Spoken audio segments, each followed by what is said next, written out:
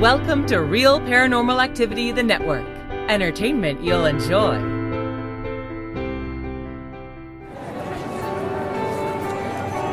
You are listening to an RPA production where people gather.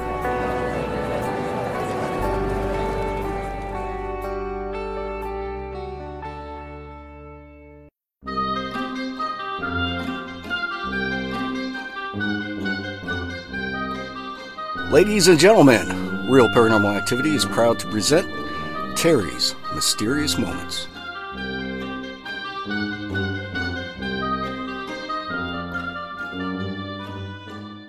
Welcome to Terry's Mysterious Moments, Season 3.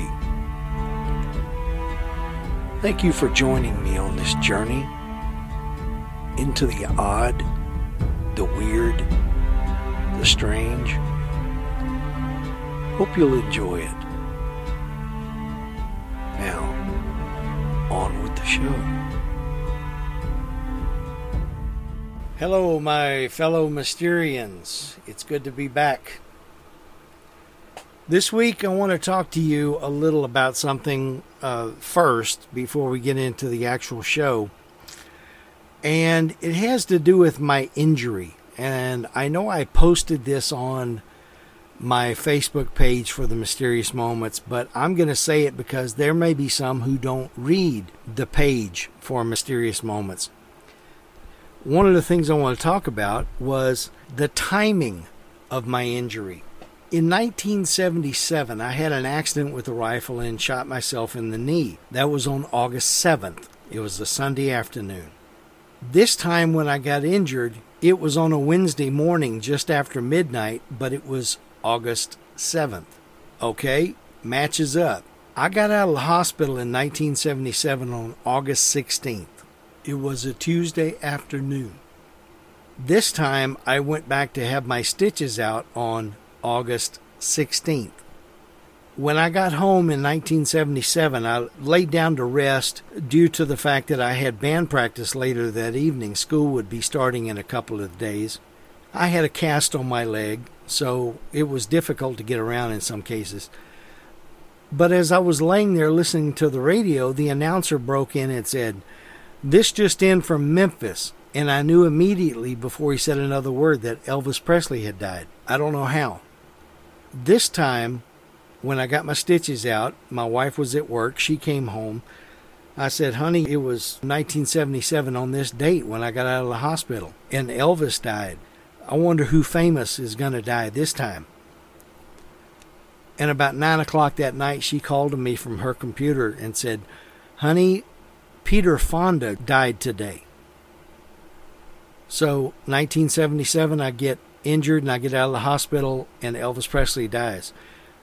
2019, I get injured, I go back and get my stitches out, so technically I got released from care, and Peter Fonda dies.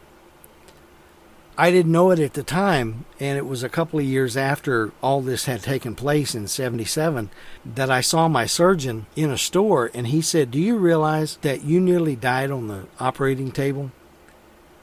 And I said, "No, I didn't know that, but thanks for telling me because that explains some things." So my question has been, ever since, did my brush with death on the operating table cause me to know that Elvis had died, or was it just like a chance of possibility that that's what they were going to break in and say? I don't know. I just find it interesting that the dates correlate, and the fact that I injured my left leg on both occasions. 77, it was my knee. 2019, it was my big toe. Anyway, I'm better from that. We're okay. Things are getting back to normal. I just wanted to add that in. Like I said, I don't have any answers for any of it. The stories I want to talk about this week are mysterious disappearances in national parks or forests, areas like that. I have one story that's not from the United States, so bear with me, it's still an interesting story. Oh, if you hear a sound in the background that's kind of like white noise, that's my fan blowing because it's hot here in South Texas. In 1946, Catherine Van Alst, an 8-year-old girl who was with her family at Devil's Den State Park near Arkansas's Ozark National Forest, disappeared from their camp and went missing. A search was instituted. They looked high and low for the girl, and 6 days later, she was found 30 miles away from where she got lost, and she was 600 feet higher in elevation than where she disappeared from. So what happened to this little girl? Did she just wander away? Was she abducted only to be released by a remorseful kidnapper? Did something otherworldly happen to her? The thing that perplexed and confused the search party was Catherine's remarkable calmness when they found her. Now, I can imagine they're out searching and they call her name, Catherine, Catherine, and there's a cave. So they call up into the cave from a distance, Catherine, are you in there? And she walked out of the cave as peacefully as if they knew she was there and she knew that they knew she was there. She walked out and said, "Here I am." How does an 8-year-old girl, wearing only a bathing suit, travel such a distance, show no signs of harm, and is that calm? She was gone for 6 days, away from her family at the age of 8. There are those that suggest that something chased Catherine. Okay, I could believe that. She was being chased, that's why she strayed so far from the camp. But for 30 miles? I'm thinking, if I can't outrun the thing in about 100 feet, it can have me. Now, it can't be denied that it was a mysterious happening and that something sinister could possibly be lurking in Devil's Den Park. In the United States National Park System alone, there are more than 84 million acres of preserved woods, deserts, mountains, and other wilderness, so it's no surprise that in the past 100 years or so, there have been numerous cases of hikers going missing. It's true and very sad when many of those who vanish are young children. It is sad when they're also inexperienced hikers because they have obviously bitten off more than they can chew. But for seasoned, older, healthy, knowledgeable about what they're doing people go missing in some places where they're very familiar with, and in others obviously they're not, but especially where they're very familiar with it, where they're a local landmark, if you will, that they are seen in the forests a lot. There's got to be more to these disappearances than just people wandering off or getting disoriented. An 8-year-old girl moving 30 miles and 600 feet up in elevation? That's really weird. What would cause someone to seemingly vanish into thin air? There are people who intentionally disappear. And I don't mean poof, they're gone. I mean, they go into a wilderness of some sort and they don't come back out.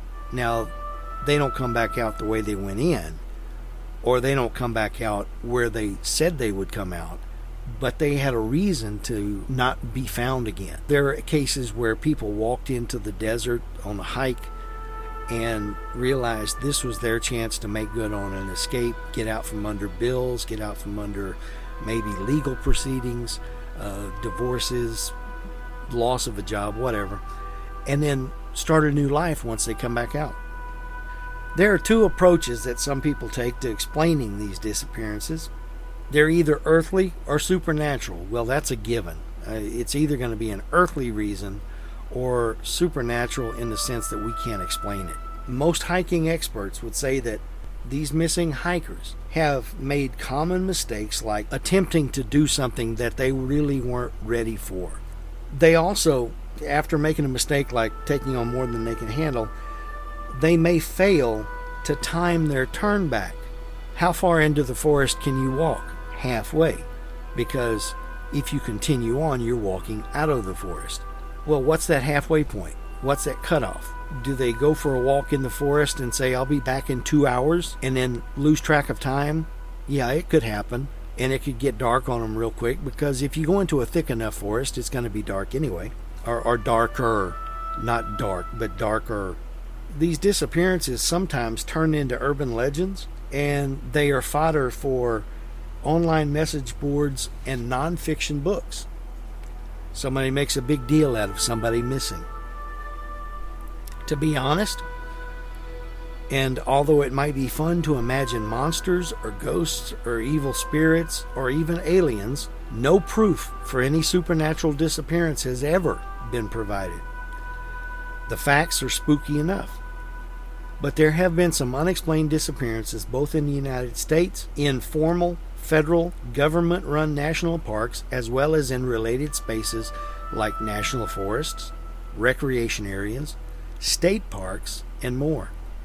Some of these park areas are not much different from resort areas.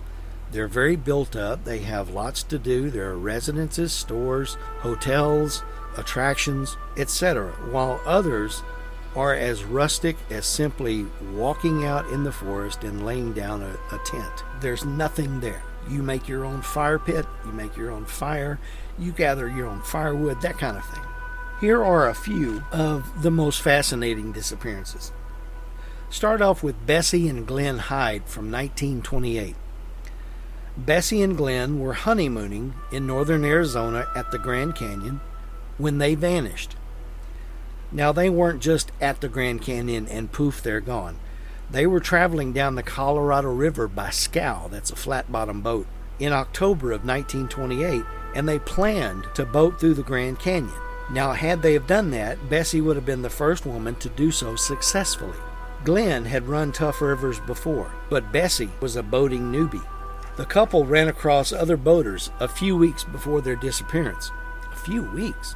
My question is, how long does it take to float down the Colorado? Anyway, they saw these other boaters a few weeks before their disappearance, who said they got the feeling that Bessie wanted to turn back, but Glenn kept pushing her on. If they completed the trip successfully, they could go on a paid lecture tour. So this trip was more than just fun. There was money at stake. And then there was silence. A search was launched by Glenn's father, Rollin, even before the couple were considered to be overdue at Needles, California, on December 6, 1928. On December 19th, a search plane spotted their scow adrift around River Mile 237. It was upright and fully intact, and with the supplies still strapped in. A camera recovered from the boat by Emery and Ellsworth Kolb revealed the final photo to have been taken near River Mile 165, probably on or about November 27th. The search uncovered evidence to indicate the couple made it as far as River Mile 226, Diamond Creek, where it is believed they made camp. Bessie noted in her journal that they had just cleared Mile 231, Mile Rapid. Historian Otis Marston made a compelling case that the couple were most likely swept out of the boat when their scow hit submerged rocks in the heavy rapids near River Mile 232. In describing the rapid, Marston noted, pieces of granite wall lie submerged where they have damaged, snared, or capsized more boats than any other location in the canyon. Cut to several months later. The Hyde's boat was discovered that winter, seemingly undisturbed. It was upright, full of supplies, but the couple was gone. There were many theories about what happened to the Hydes. Did they disembark and try a too difficult side hike? Did they have an argument that turned violent? Or were they abducted? There were conflicting reports about what happened to the Hydes, and more than one Bessie Hyde sighting in the years that followed. The romance of the story, a honeymooning couple going down the river together, coupled with the lack of any conclusive evidence as to the fate of the Hydes, has led to a number of legends and rumors. An elderly woman on a commercial Grand Canyon rafting trip in 1971 announced to the other rafters that she was Bessie Hyde, and that she had stabbed her abusive husband to death and escaped the canyon on her own. The woman later recanted this story.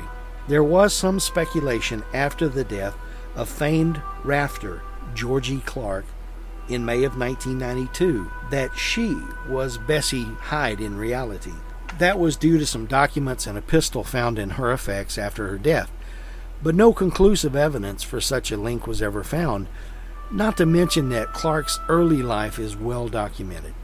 Alfred Beilhartz, 1938. 5-year-old Alfred Beilharz is the first recorded drowning in Colorado's Rocky Mountain National Park, though whether Beilharz actually drowned is controversial.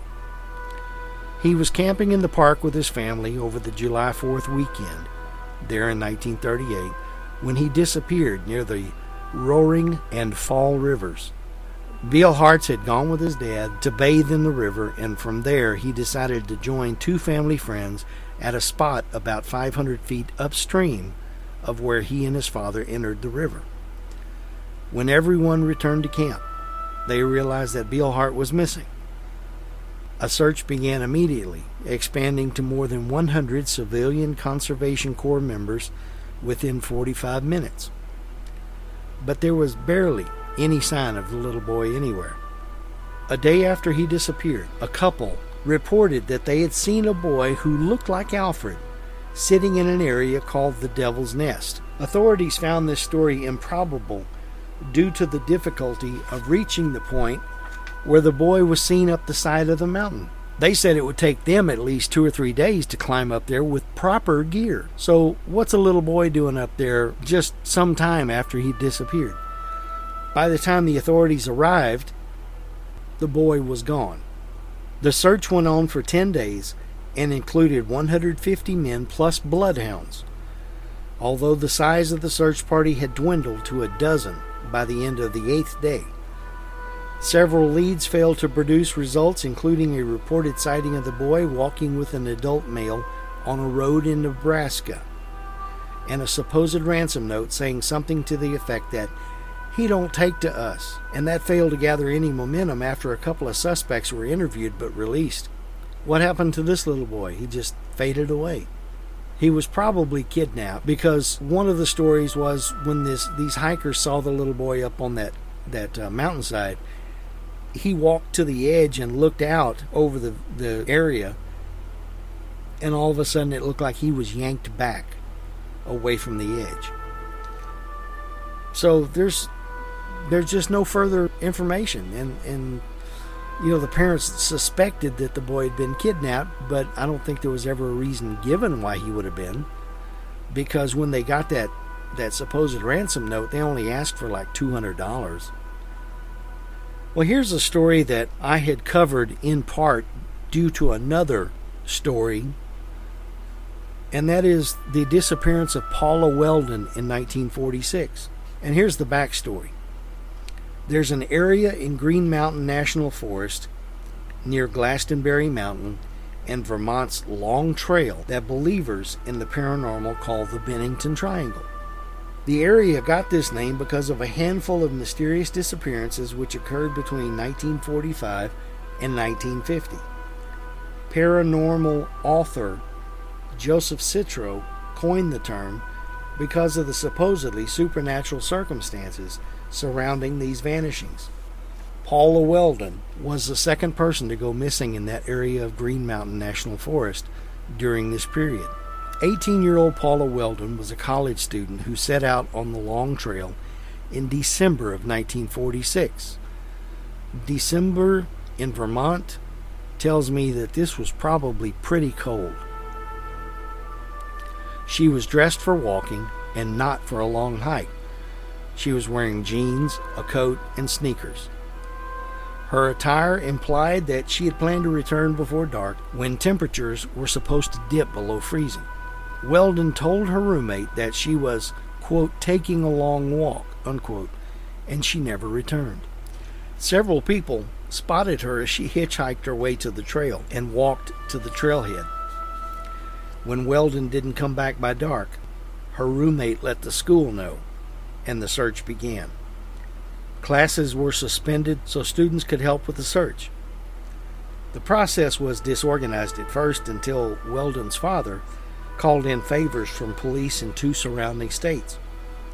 Unfortunately, the search didn't pan out, and frustrated family and friends had their own theories about what happened to her.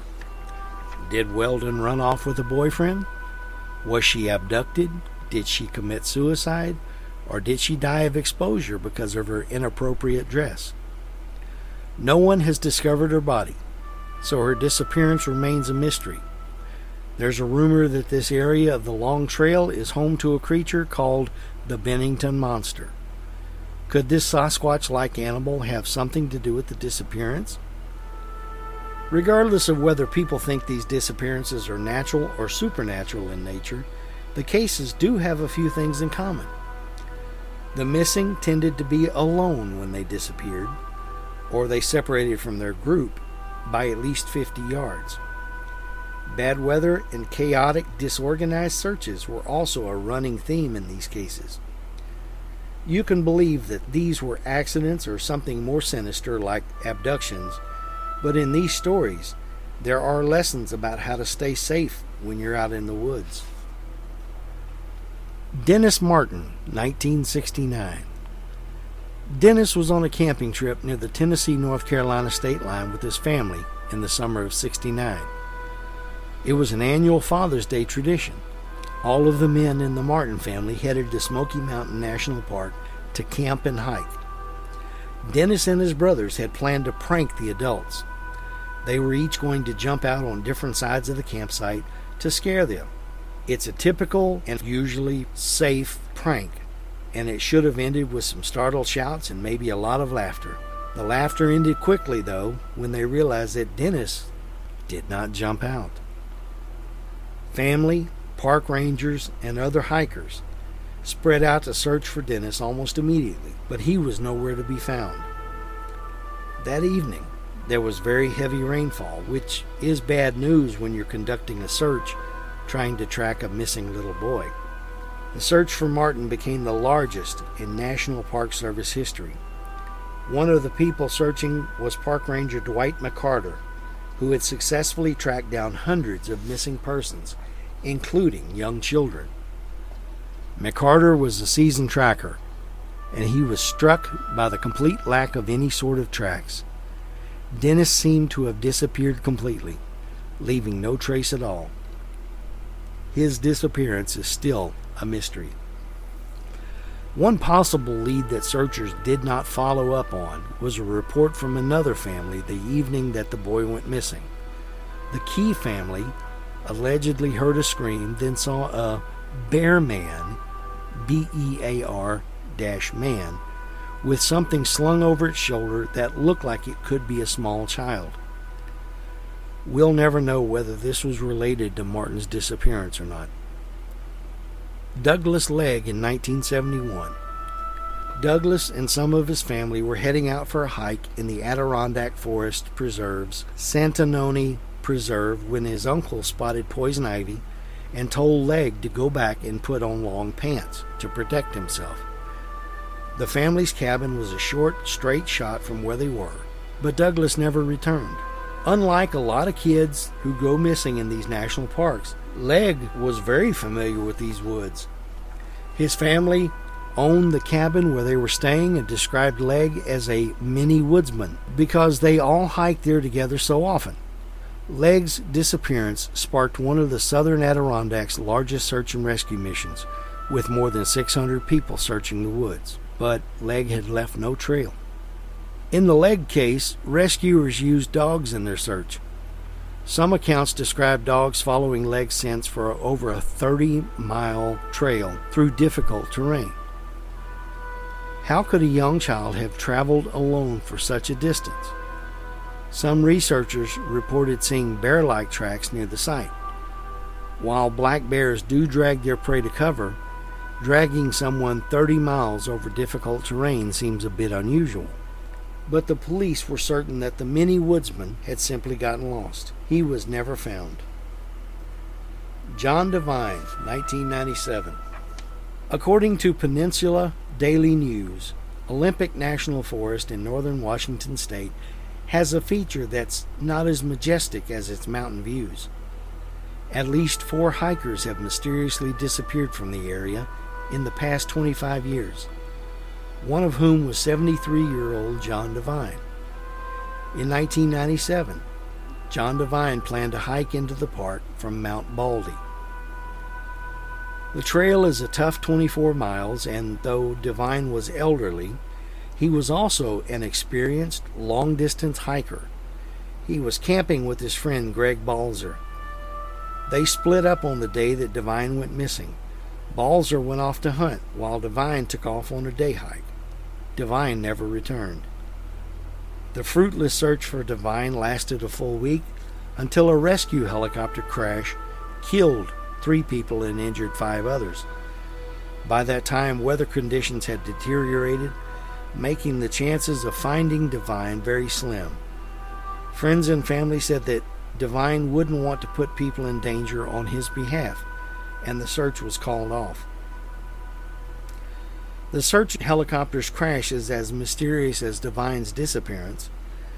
Before takeoff, the pilot used a hand signal indicating he was going to wait 5 minutes for conditions to improve before attempting takeoff. A moment later, the helicopter departed vertically without warning and crashed into the side of a mountain. David Gonzalez in 2004, at 8 a.m. on a July day. Pay attention to that time, 8 a.m. David Gonzalez asked his mother if he could have the car keys. There was a box of cookies at 8 a.m. in the car, and he wanted a treat. The car was only 50 yards away, and his mother watched him as he walked to the parking lot near their Big Bear Lake campsite in Southern California's San Bernardino National Forest. As luck would have it, she turned her back for a second, and when she looked around again, David was gone. His mother reported that she heard no sound at all when her back was turned. In my way of thinking, if she got distracted to look away, she also had her hearing attuned to what was distracting her. Though she did see a beige truck speeding out of the campground around the time her son went missing.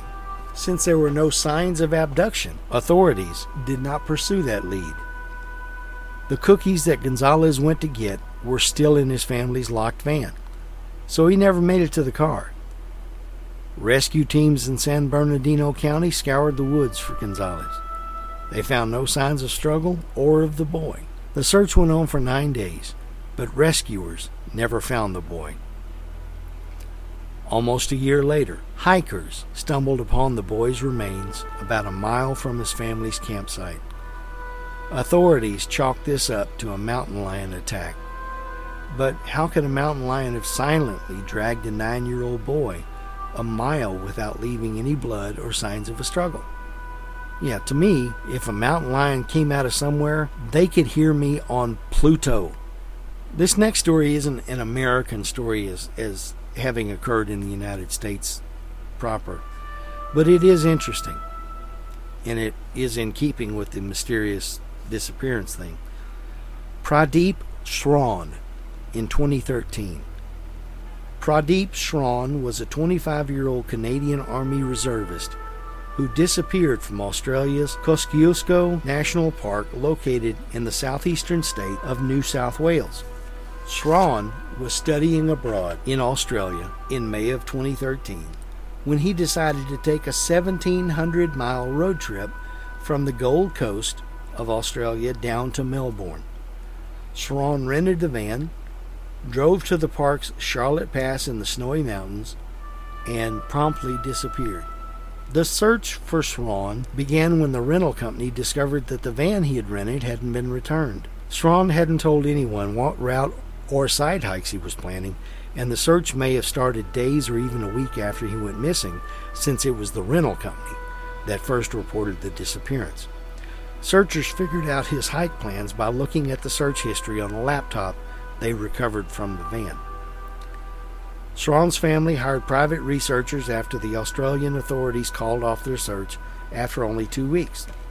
The investigators used tower data from Shrawn's phone and a trained dog to track his trail to a treacherous area called the Western Fall Wilderness. Just 1 day before his van was due back at the rental agency, Shrawn had taken off on a difficult and time-consuming hike in snowy weather. Why would a trained military reservist make a choice like that? Despite a private search that went on for over a year, Shrawn's body has never been recovered.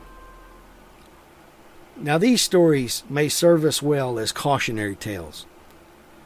Don't go off on your own when in unfamiliar or even familiar territory. The earth has many surprises for us humans, that no matter how familiar we are with an area, something's out there that might get you, be it animal, vegetable, or mineral. I have no answers regarding these strange occurrences, for that would be limiting God and the universe. Well, that's the show for this week. I want to thank you for being along for the ride, and listen again next week for another episode of Terry's Mysterious Moments.